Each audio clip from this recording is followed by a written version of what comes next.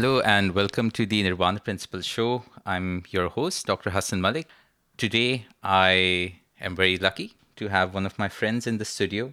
Her name's Fatima Hashmi, and we're going to talk today about, I like to call it the psychology of relationships, attachment theory, lots of nerdy stuff, and also maybe figure out why I'm unlucky in love. Right, Fatima? That's the agenda today. Why we're both unlucky in love. We're A both mutual agreement. Yeah. Yes, you could also call it Lonely Hearts Club. It's Yes, exactly. Valentine's Day spent together. Yeah. yeah, it's a shame. In the lonely heart. Yeah, it's a shame. I was looking for like an episode on love or relationships for February, but we only connected recently. Um, Hmm. and I think we did share, we did talk about how we're both working in mental health, and Yes. but we're both from Karachi, and we've known each other for a while now, More than a decade, I would say. more than a Yeah. decade. But it's interesting. Like I feel a few of my friends are either in neurology or in mental health, or they're psychiatrists as well. So it's interesting that I don't know what was the common denominator in the surroundings Maybe growing we up. were all we were all like something is brewing in our minds. We need Yeah, to figure this out. yeah. Yeah. Yeah, I Yeah. mean, I mean, for me, I'm going to be honest. I did want to understand people a bit more, but when I grew up, or when started studying a bit, it was people, but it was also kind of like relationships, and Hmm. kind of how, what should I say, why they're functional or why they're dysfunctional. And I know, I mean, sorry, I didn't. Do you want to say a little bit about your background? I know that you give couples therapy as well as family therapy these days. So It's firstly, it's really wild that when we connected and you said you're doing this podcast, and I was like, that's crazy because this is exactly what I want to do right now. It's like I want to share more of this information. So I'm really happy that I'm here. Um, I think for me, I started with biology as a background. Remember, I was telling you that that was where I started. I started with science and research, and then I moved towards mental health specifically because I noticed that there weren't enough like really qualified South Asian therapists. I wanted to be a South Asian therapist because back home I had a really good therapist. He actually encouraged me to go into therapy. So the whole idea was there needs to be more of us. No offense, Hassan, we have enough doctors, okay? We need more mental health specialists. And I think the more important thing for me was specializing in relationships. So after I finished grad school and I became a clinical therapist, my whole objective was really truly understanding, like your word I'm stealing, anatomy of relationships, and really breaking down like how we come together, why we come together, how we sustain relationships, why we fall apart, the relationship with ourselves. And in couples therapy, family therapy, I've really seen all of these dynamics come together in like really complicated ways. So I don't think that we talk about this stuff enough in our community. I think we just kind of accept the status quo, like, hi, this is it. And then we kind of just go with the wave. We don't ever dissect and try to understand, like, why did I choose this person? Why did they choose me? Why did I want to date them? We were talking about breakups. Like, why did we choose to start dating that person in the first place, right? What made us stay? What made us come together? What made it fall apart? We don't really dissect it. We kind of have this narrative of, yeah, it was bad. It's over now. Let's just move on. You know? I also thought that maybe being a psychiatrist, having the knowledge, it'd be easier to see, to pick apart Right? those Yeah. things. But Yeah. no, not really. No. You would need an objective professional view. Oh, 100%. I actually normalize it for my clients when some of them come in and they've done a lot of inner work, right? They've done the learning their inner selves and emotional intelligence they've built, but then they still end up making mistakes in relationships. And then they come in and they go like, why am I still making these mistakes? Like, I know better. I'm more aware. Why am I still messing up? I'm like, because you can have all the knowledge in the world, but when it comes to your emotions, you have no control. Even instinctually, if there's something in you, there's a voice that's saying, this person isn't right for you. I don't think you should be spending this much time with them. Your emotions will come in and go like, but I really care about this person. But this person helped me through so many bad times. I think I should give them the benefit of the doubt. This person was there for me when my parent died. Like there's always a narrative. We give it a story as to why we should still continue that experience with them, even though we know this is unhealthy for us. You know, that's why attachment plays such a big role, because it's the way we attach to certain people, and then it feels almost like addictive, like you can't break out of that attachment, which is why I feel like relationships are so important to understand.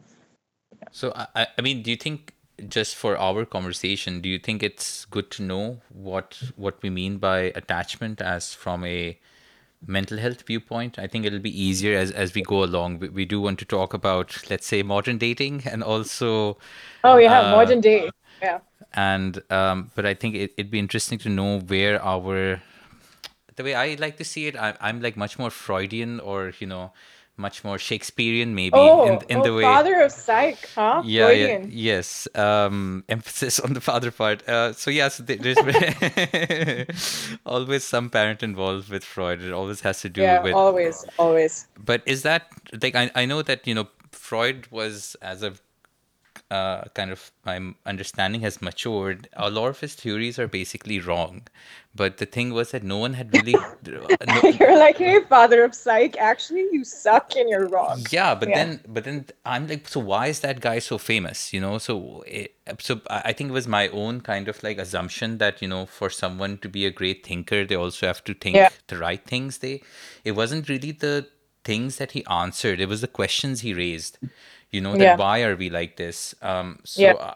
And he did have some understanding that there are different stages of development, like we know Yes. things like oral, anal, and things like that, and it's entered our vocabulary, like don't be anal about that, Hmm. don't be Hmm. very specific, don't be obsessive compulsive. And well, Yeah. he was on the right track, but not everything has to do with genitals, like, I'm sorry, Yeah. for Mr. Freud. It's no, it's true. I think like he was really coming at it from a perspective of these like these inner drives, right? What he called these inner subconscious drives that were functioning from this place of sexual desire towards either our mother or father. Like there's just some kind of sexual motive behind whatever we're doing.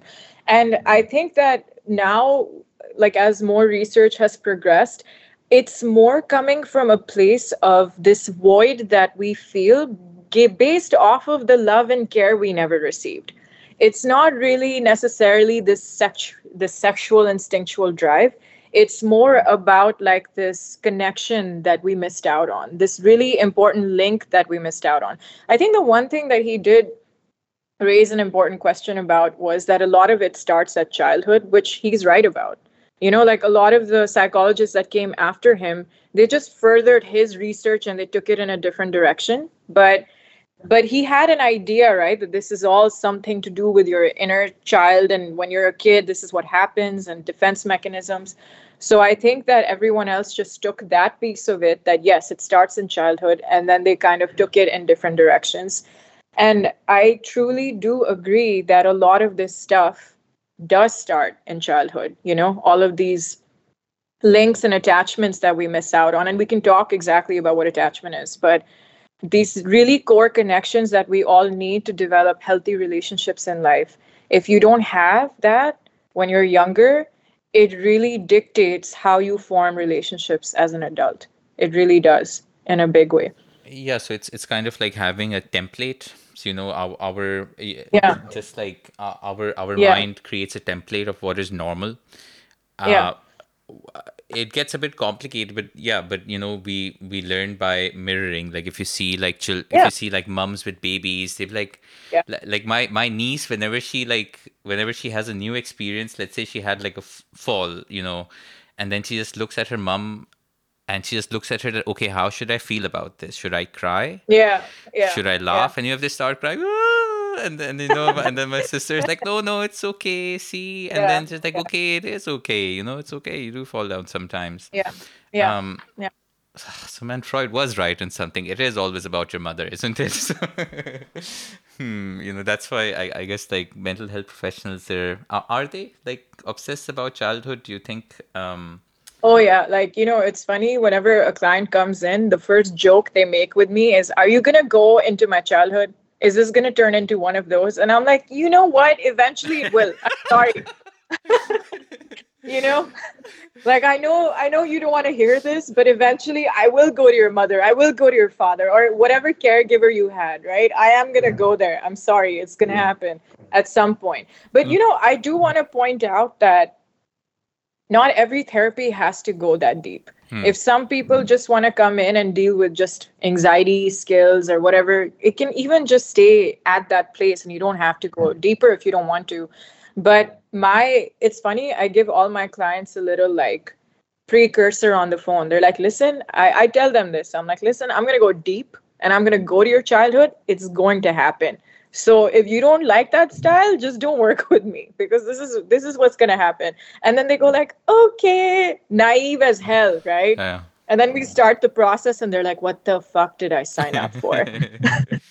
I want to just quickly cover maybe attachment styles if you're up for it. So I know Yeah. that there are Okay, two. Hassan, let's hear what you know. Okay, so I Yeah. know that there's two major types. There's secure and insecure.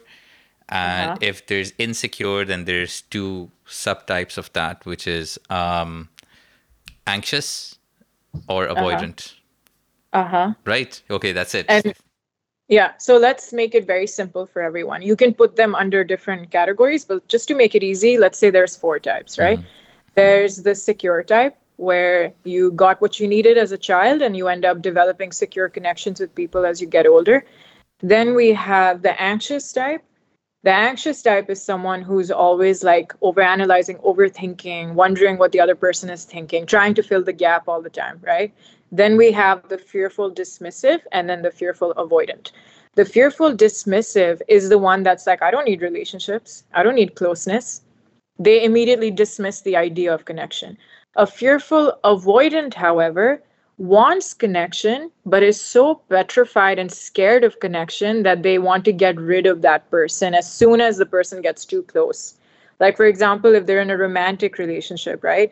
The moment a person starts to get really, really close to them, they freak out so much. They're like, okay, bye, peace out, like, leave. This is too much. This is too much love, too much closeness. I can't handle it. So the difference between a fearful dismissive and a fearful avoidant is that dismissive is like, I don't need this, I don't want it, I don't need it, get away. A fearful avoidant is, I do want love, I'm aching for connection, but this is too much for me to handle, I'm overwhelmed, so I'm just going to cut the cord here and get rid of you before you abandon me, right? So those are the four main ones that you can experience. Another thing I just want to point out is that you can experience different attachments with different people in your life. They're not universal for everyone across the board. If Oh someone man, says, I have, all of those like Facebook quizzes I did about my attachment style, it's all. Hassan, what did you get? I want to know. Oh man, like I feel to be honest, Can I guess? you can guess. Okay, let's see. Okay, I have a feeling. I could be wrong. I'll be a terrible therapist, but I have a feeling that you might be a fearful avoidant. Like you want the closeness, but you do get a little scared when I people just get too close. need somebody to love. No, Somebody love. I don't remember the last time I took like a quiz or anything. Probably because I didn't like the answer. Denial 101. I feel like I'm Yeah. probably like the anxious attachment style. I don't know. I Yeah. think that's Yeah. that's what like resonated Yeah. with me. I was like, okay, it's not secure. It's for sure. But but then which one is it? Yeah. And they can intertwine too because they're in a way they're all kind of connected and similar in different ways. There are like, intersectionalities between all of them. So I think that they all connect to each other in different ways. You can for example, the way I explain it to clients is you can have a very secure, healthy attachment with friends, but with, let's say, a romantic partner, you might have a very avoidant kind of attachment. And maybe with your parents too, you might have a really avoidant attachment. So, like, it's not the same across the board.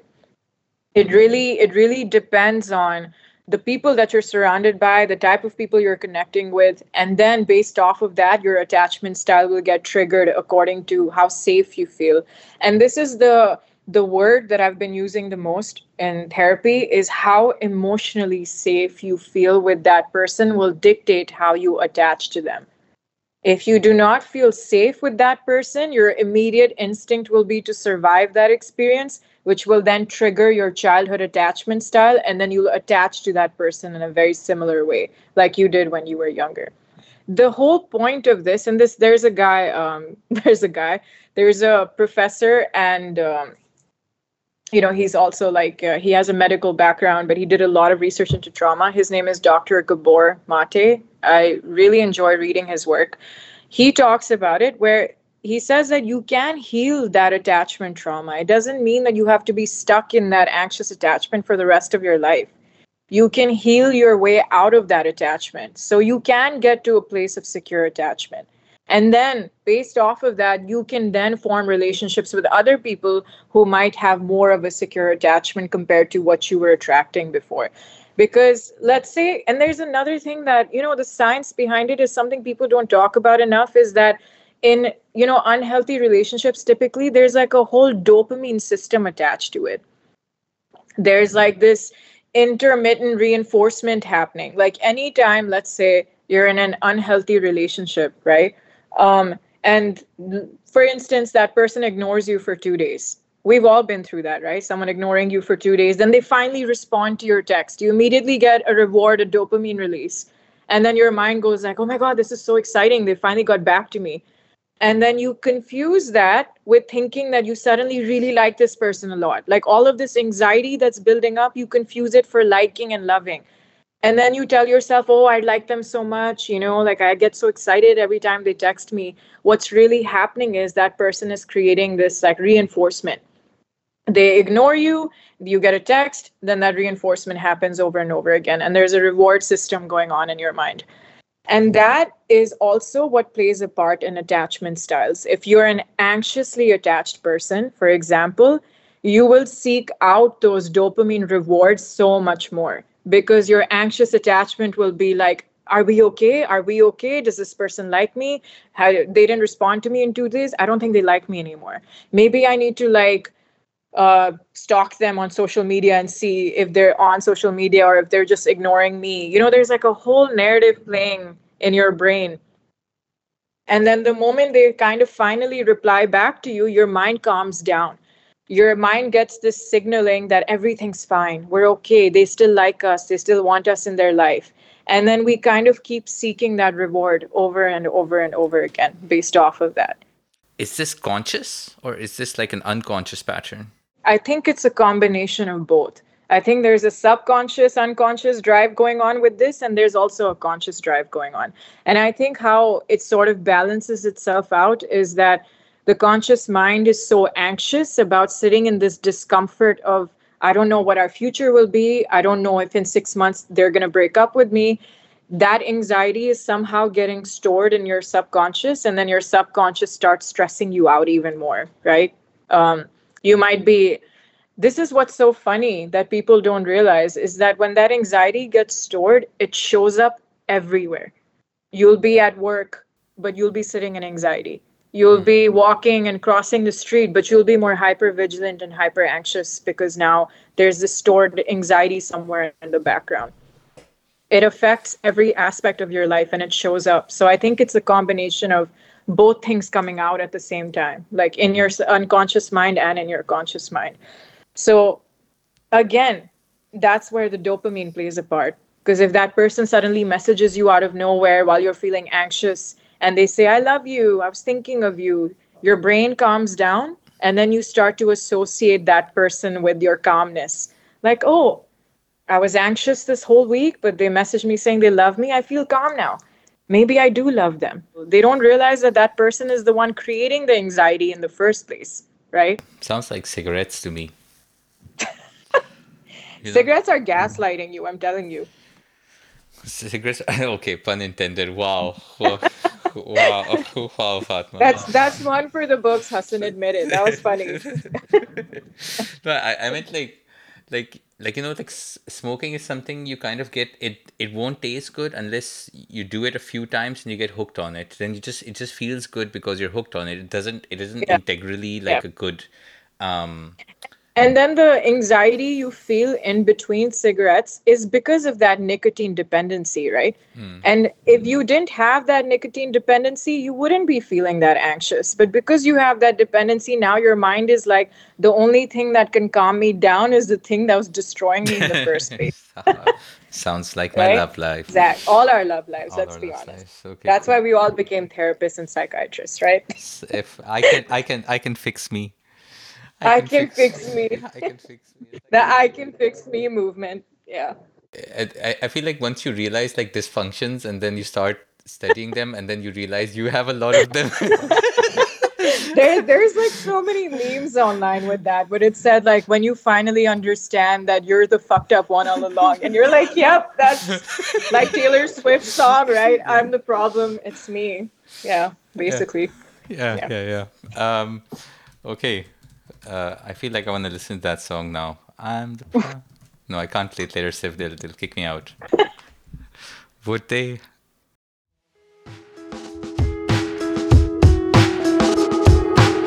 Sometimes I feel like everybody is a sexy baby, and I'm a monster on the hill. Too big to hang out, slowly lurching toward your favorite city. Pierced through the heart, but never killed.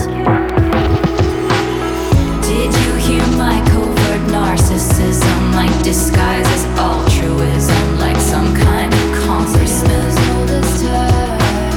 I wake up screaming from dreaming. One day I'll watch as you're leaving, and life will lose all its meaning for the last time.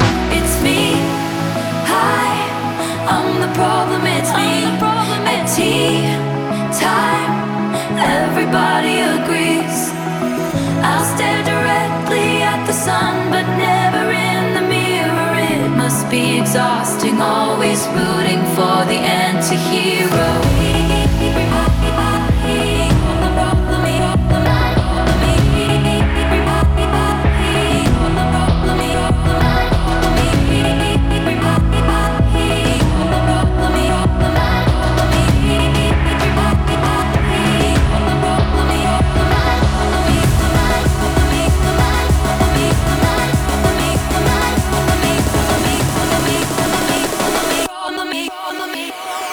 It's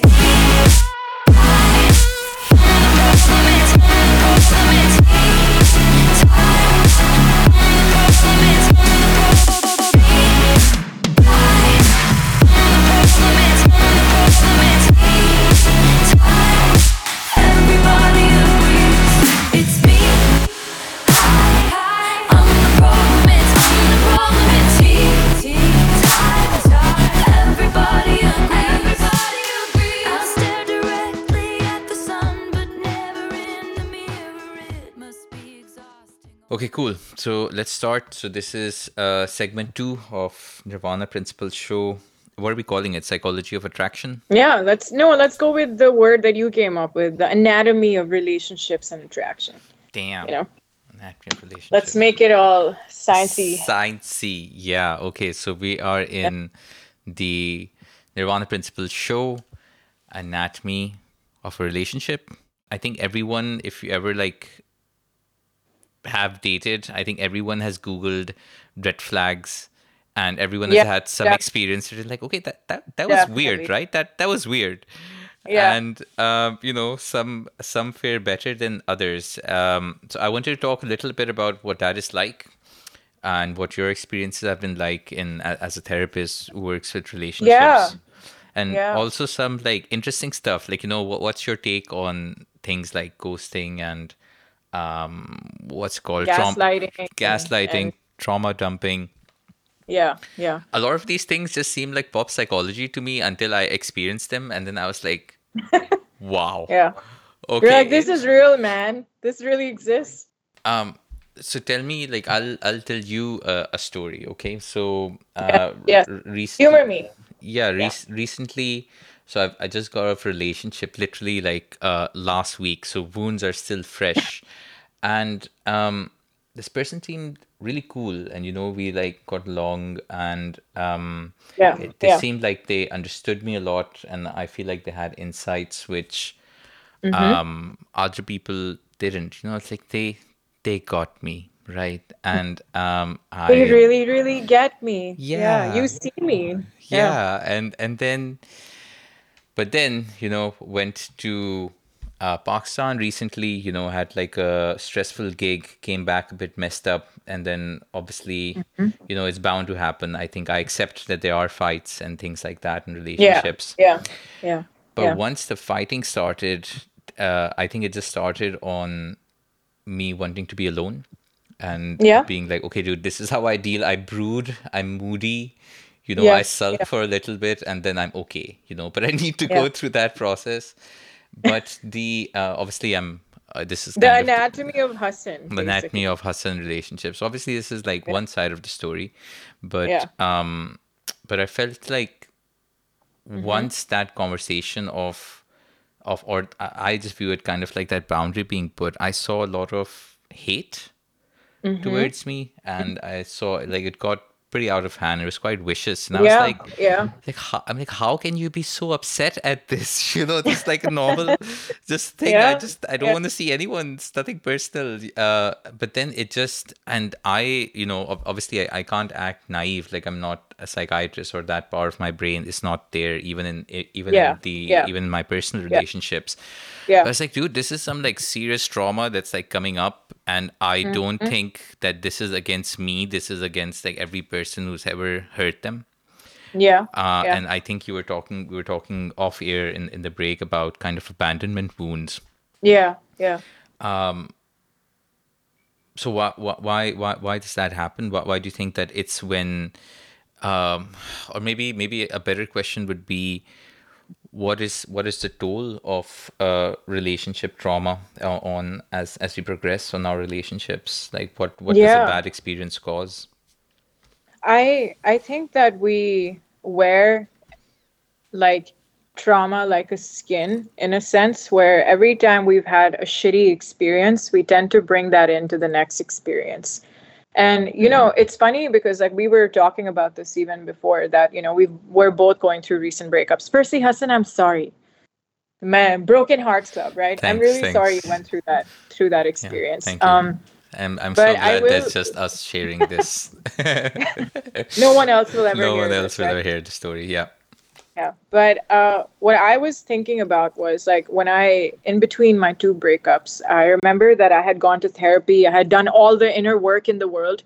I became like this person who thought that nothing can break me. I'm so aware. I'm so woke, as the Gen Zers say it. And like, I will just go into this relationship and there'll be no mistakes, no fuck ups. I'll be a great communicator, right? But that went to hell immediately because I forgot that there's another person in that experience that's bringing their traumas, their previous relational experiences, their anxieties, their stressors into that mix too.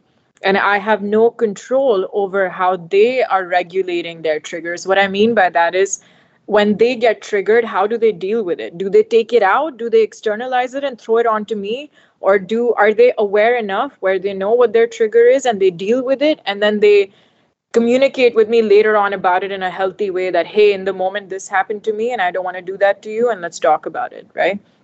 To me, what you're describing sounds like this person was triggered. They didn't know how to cope with that trigger. So what happened was they externalized it and took it out on you, you know? And instead of recognizing that maybe this is coming from some kind of abandonment wound for me, where I'm so afraid of abandonment that Hassan being busy for a few days or wanting me to not be around might be making me feel really like, oh, he's going to leave me, or he doesn't want me around anymore, or he doesn't want to be with me anymore. Instead of recognizing that deeper story, it became how you were the bad guy in that situation for having a boundary or a need. Also, like what I think is amazing is the fact that, for instance, you and I even know what boundaries and needs are. I work with couples and individuals, and a lot of times, even people who've been married for like 7+ years, I'll straight up ask them in session, "Do you know what your needs are?" They're like, "What the hell is a need?" I'm not even joking. These people have straight up been like, "What's a need?" And one husband, especially in a session, went like, I've never had needs. And I'm like, no, no, no. No, no, no. You have needs. You just don't know what the language is for those needs. And a lot of people aren't even aware of their boundaries. So when someone is setting a boundary for the first time with them and they have no experience with boundaries, they like really get caught off guard. They're like, this is new. No one's ever done this with me before. Yeah. But here's the part that I think gets really complicated, where people like really mess and fuck this up. When they see the other person suffering, they decide it's their job to fix it. Oh, they don't know their boundaries, let me help them. They don't know this, let me teach them. They don't know that, let me fix it. We go into that savior complex of they haven't done the inner work, but I have, so let me fix them. You know, let me jump in and do something about it because I'm more aware, I have more emotional intelligence, so I should jump in. But we're taking away the ability for that person to go get help themselves, do the inner work, figure it out, understand their traumas and triggers, so they stop doing that to you. They stop projecting. What I mean by projecting is like taking it out on you. So what does like I know people say boundaries, and my understanding is basically it's around like time and space. It's what I or any individual wants to do with their time or where they want to do it. But then what's like, is there a better way to look at it? I mean, you can't, I mean, some people do say it like, okay, Hassan, this is my boundary. Yeah. Okay, I cannot share more than two fries with you. Okay. Any more than that, and things will get serious. World War III. Like I feel there's like sometimes there's no-go areas.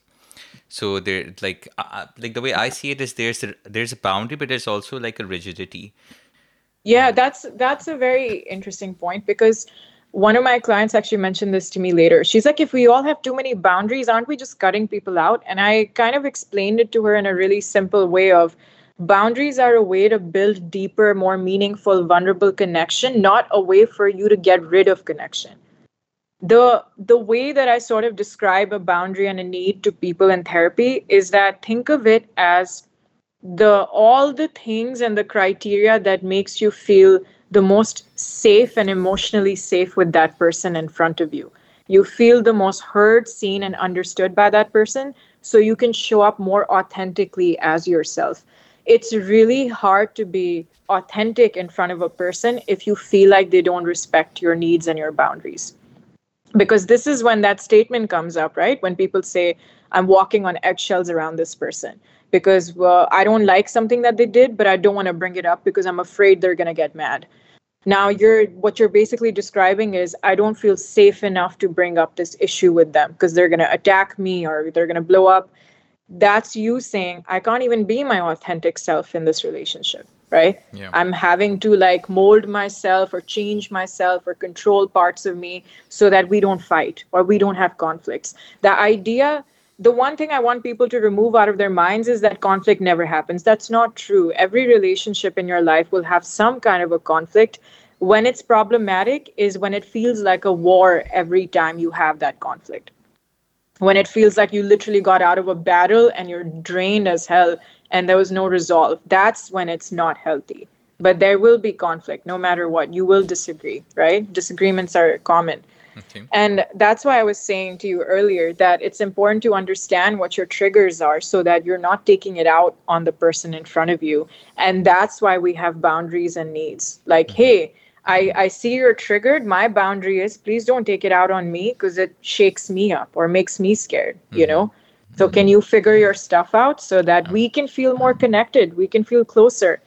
That is what a boundary and need does. It actually brings you closer to the person that you're with, not drives you far apart. Bringing it back to the point that you made earlier about like, you know, when you're dating someone and you're on these apps, what to look out for. It's funny because like there's so many lists online now, like you have TikTok and Instagram and people are listing things like look out for this, look out for that, don't do this, don't do that. I think the one part that's missing in all of this is that human discernment.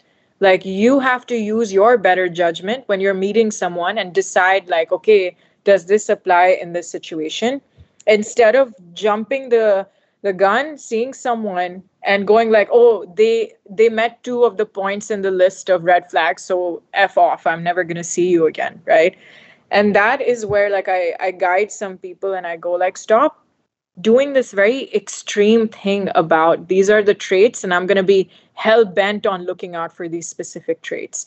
Have like some grace for yourself and also the human in front of you. And the one thing that I don't know if you agree with this, but the thing that I've realized is in the beginning, typically people who are more like, let's say, narcissistic or harmful or abusive, they're very charming in the beginning. They know exactly what to say. They know all the right things to say. You will express boundaries in the beginning. They'll be super nice about it and follow it. You'll express like all your emotional intelligence. They'll match your emotional intelligence because they mirror and reflect that back. They tell you exactly what you want to know in that moment. So, I mean, in a sense, aren't they meeting all the criteria? They're meeting all the green flags. Like, yes, they're doing this right. They're communicating. They're being open. They're being understanding. But then halfway through the relationship, you start to see some of the harmful signs where they're like, their actions are not meeting their words. So, the one thing that I told a client of mine very recently who is in this dating sphere right now, I was like, give it time, firstly. And secondly, notice if whatever they're telling you, the way that they're showing up in life is matching that. The way that they're showing up with their friends, the way that they're showing up at work, the way that they're showing up as a person with you, are those words matching their actions? For example, if they tell you something like, I'm not the type of person who's rude to like wait staff or servers because, they work so hard. But then let's say you're at a restaurant with them and you see them act like really, like a month in, you see them like consistently be really mean to people in the restaurants or cafes, right? And I don't mean a one-off, right? Because hear me out, people. Like, don't base your judgment off one-offs, right? But if they consistently, you're noticing a pattern that no matter what, they're always really rude to wait staff. That's when you need to use your better judgment and go like, hey, I don't think their actions are aligning with their words. You know, I think they're actually behaving like a very different person here. The really scary part about dating right now, and I think this is why everyone's so afraid, is everyone knows the right shit to say. Everyone knows what the fuck to say because they have access to so much information now online. Everyone's seeing these red flags, everyone's seeing these green flags.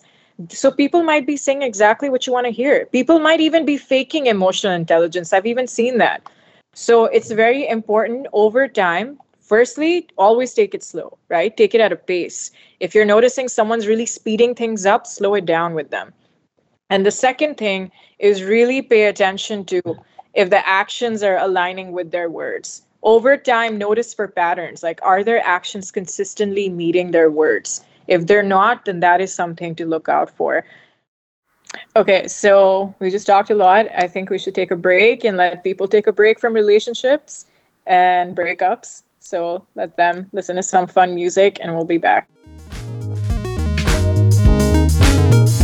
Willingly close, let me burn.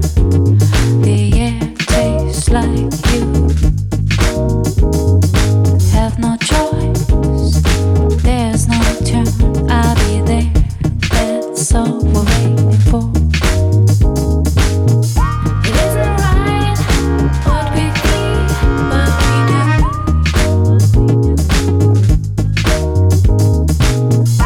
Isn't it right what we do? Feels so true.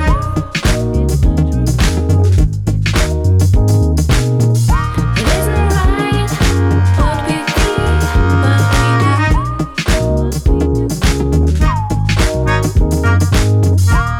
it right what we do? Feels so true.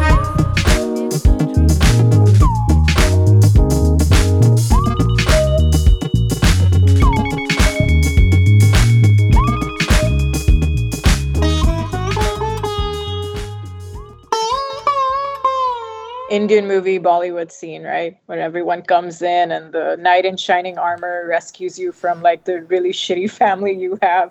And then you kind of ride off into the sunset and you're like, we're, Excuse me, there's also a villain fight unnecessarily where the hero knows karate out of nowhere. literally has like the Matrix movie downloaded all these like martial arts Yeah, yeah, yeah. moves, and It's the power suddenly of like love, the Yeah, yeah, the yeah. most prolific fighter you've ever seen in the village, and you're like, how the hell did you learn all of this overnight? But okay, That like cool. one snare Yeah. sound, dush, dush. And you know what my favorite part is? Like when they've disappeared into the sunset, no one knows what the fuck happened after that, right? Like now they've lived happily ever after, but no one knows what their married life looks like. Like if they're okay, if they're happy, if they're harmful, like no one fucking knows. Which is why like we're here, Hassan, to like tell people how to fill the gap, right? I don't know about you. I'd be very happy with Shah Rukh Khan, Speak for yourself, right? Speak oh, for well, yourself. yeah, yeah. In the beginning of any new experience or relationship or dating, everyone gets excited, right? Because let's be honest, we're all lonely, sad fucks, and we want to figure out like, is this person the one, right? And there is a lot of excitement. The excitement is not the problem. The problem is like, particularly in harmful, abusive relationships, is when people are showing you a version of themselves that they think will make you fall very deeply in love with them. If they're showing you, like, for example, if you tell them something like, this is my favorite band, I've loved them since I was a kid, and they buy tickets on a whim for you and go, like, let's go here. Now, yes, as a one off experience, that might be really sweet, right? That's generous, it's a kind gesture. But pay attention to if that starts happening excessively all the time. Like week one, you are the most smart person I've ever met in my life. I've never met anyone like you. You are the most beautiful thing I've ever seen on this planet. I don't think I've ever met a more beautiful woman than you. And this is week one, right? You've barely known each other. You've had 2 3 dates, and now they're giving you the love that you've never received. And this is what this person that I followed, Dr. Ramani Dhruv, she specializes in narcissistic abuse. She talks about this really well, that it almost feels like the love you never received when you were a child, this person is giving you all of it in 2 weeks. Like they're just like giving you all the love, making you feel so But validated, making you feel so how seen. do they know what the greatest hits are? Is it just the same? I think because, and this is what's so tricky, is that, interestingly enough, narcissistic people know how to read people really well. They know what your insecurities are. They know where the gaps are. They know what the voids are, and they know that if they say this stuff to you, it will make you feel very, very loved by them. Yeah, I So, also want to, sorry, I just want to also clarify. I feel like sometimes the vernacular is a bit yeah, yeah, confusing. Just like we're talking about narcissistic personality traits, we're using that as an adjective to describe a range of yeah, yeah, yeah, behaviors. yeah, But yeah. narcissistic personality disorder is specifically like a clinical Yes, yes, syndrome. That's a diagnosis. Yeah. that is a full-on personality clinical Yeah, diagnosis. we're Yeah, using it kind of like descriptively to yeah, describe yeah, certain traits. Yeah, sorry, go yeah. on. Let's just even remove the narcissism for a second. But let's just call someone who's like emotionally abusive, like just to give someone a quick idea of what that is. There's a difference between physical and emotional abuse. And emotional abuse is where this entire process happens of love bombing, gaslighting, devaluing you as a person, and then discarding eventually. This is a very natural cycle that happens in abusive relationships. And the what I'm describing is the immediate start of what an emotionally abusive relationship looks like. And then when they're kind of giving you all this love that you would never, your mind will always tell you somewhere in the back that this is too good to be true. How is it that every part of me, every void that I feel is being so filled by this person? How is it that week one, month one, we're feeling like you're on cloud nine because this person is giving you everything that you ever desired, everything that you ever needed? And then over time, you'll notice that suddenly those behaviors are changing. This is where it gets really interesting.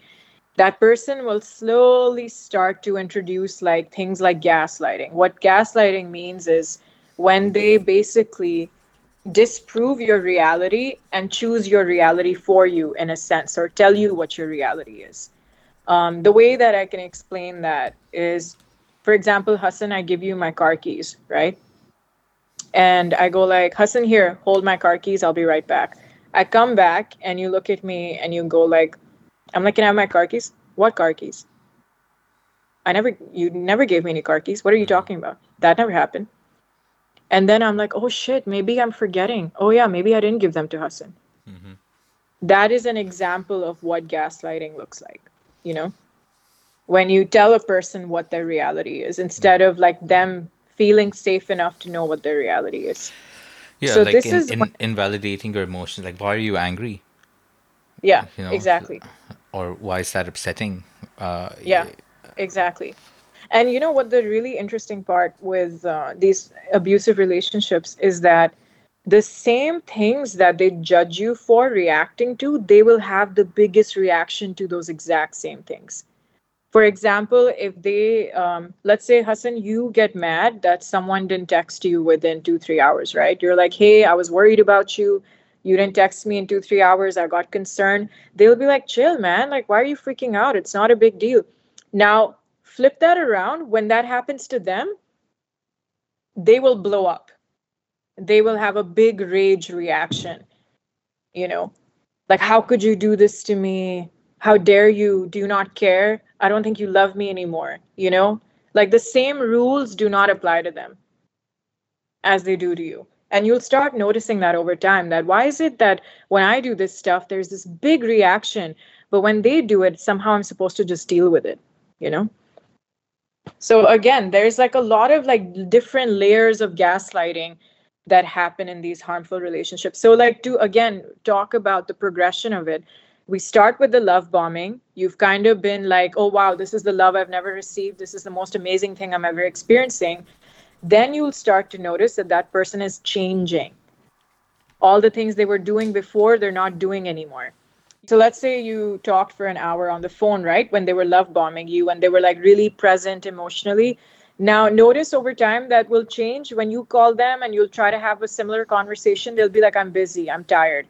Why are you so needy? Why do you always need to talk on the phone? So it feels like two different people, like versus the person who was love bombing you versus the person now. It literally feels like two different people. And the interesting part is that people will justify the love bombing phase as a way to continue to stay in those relationships. They'll be like, oh, he's just having or she's having a bad week. You know, they were so loving to me month one. It's fine. It's fine. They'll get back to that. They'll get back to that. They're just having a bad time right now. That's when they start to what we call in abusive relationships the devaluing phase, where they subtly start to manipulate you, break down your character, and then start to like low key try to take your insecurities and start to criticize you for them. And you know what's crazy about this is that sometimes it's so subtle you don't even realize it's happening. And that's why a lot of my clients couldn't tell right away that that's what was going on. They're like, but they're just looking out for me. I'm like, no, they're not. They're actually trying to break you down. They're trying to bring your character down. They're trying to harm you. And it takes a really long time for people to understand that that's what's really, truly going on, is that this person is starting to break you down as a person, you know? One of the most common statements I hear is that my client will say something like, I used to be so confident in the beginning of this relationship, and now I feel like I'm so insecure in my body. I don't like the way I look. I don't even feel like I'm that smart anymore. It's because there's this very subtle, like really hidden way that this person starts to really break you down and make you feel like a really, really crappy, shitty person. That's when you start to notice that whoever you were before is like now changing. And this is when they start to really amp up the devaluing, like really trying to break you down, bring you down. And then they'll start what we call the discard phase. And that's exactly what the word means. That's exactly it. They start to discard you, which is they'll stop talking to you as much. They might give you more silent treatments. They may not want to be around you as much. And then eventually they'll tell you, yeah, I don't think this is working for me anymore and I want to break up, you know? And that is the part where the person who is in that relationship, and I've seen this, completely breaks down. This is when a lot of people come to therapy and go like, what the hell happened? What did I do? they internalize a lot of that blame, and they go like, it's me, I wasn't good enough, I stopped taking care of myself. They were like just trying to help me, but I wasn't good enough. There's a lot of internalized blame and shame that people come in with, and I have to like really talk them through what just happened to them, the abuse cycle, so they understand that it had nothing to do with them, you know? Why is this happening now? Like why are the has like ghosting and this kind of like abusive relationship cycle which you described, is it just that we now have, I don't know, more shared knowledge of patterns across dating apps, and there's more Yeah. digitized and there's more information, so now we're Yeah. detecting the Yeah. patterns? Or is this just a consequence of the society that we're living in and the age that we're living in? I honestly think that we have been, everyone, like even the generations before us, right? Like we're the boomers, and even the generation before them, every single person has experienced some kind of emotional harm or abuse in some capacity, whether it's work, employers, whether it's friendships, whether it's relationships, some kind of degree of exposure has happened. We now finally have the research and the language to support and back that up. One of my older clients that I see right now, she's been in an emotionally abusive relationship for 20 years. She's only now just seeing it and getting out of it for the first time. Like she's getting a separation now. So it's not like these relationships and dynamics didn't exist before. We just didn't have the lingo, the language for it, and we didn't have enough research supporting it. Now, in recent times, especially these abusive and harmful relationships, we have way more data on it. We have way more research and understanding on it, and we recognize these patterns a lot better than we did before. It's not that, sometimes my friends even go like, why is it that now we have all these fancy names and terms and like gaslighting and love bombing? Like, is it just because we're like creating more problems? I'm like, no, it's because if we don't give these things a word, we are invalidating entire generation and people's worth of experience of abuse that they have been through.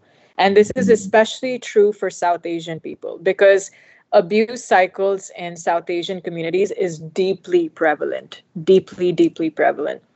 And it's something that we never name and we don't ever talk about it.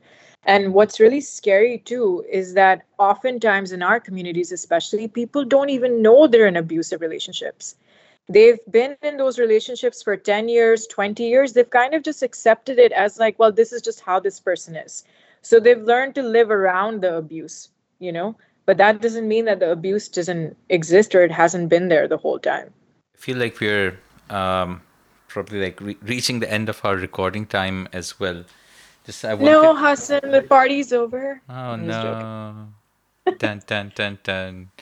I want to talk about a healthy relationship as well. Yes. So what is? We talked all the negative. Let's Yeah, talk about yeah. the good stuff. Yeah. So how do I know if something's a real deal? I mean, honestly, I think that it's something that you can never know day one, month one.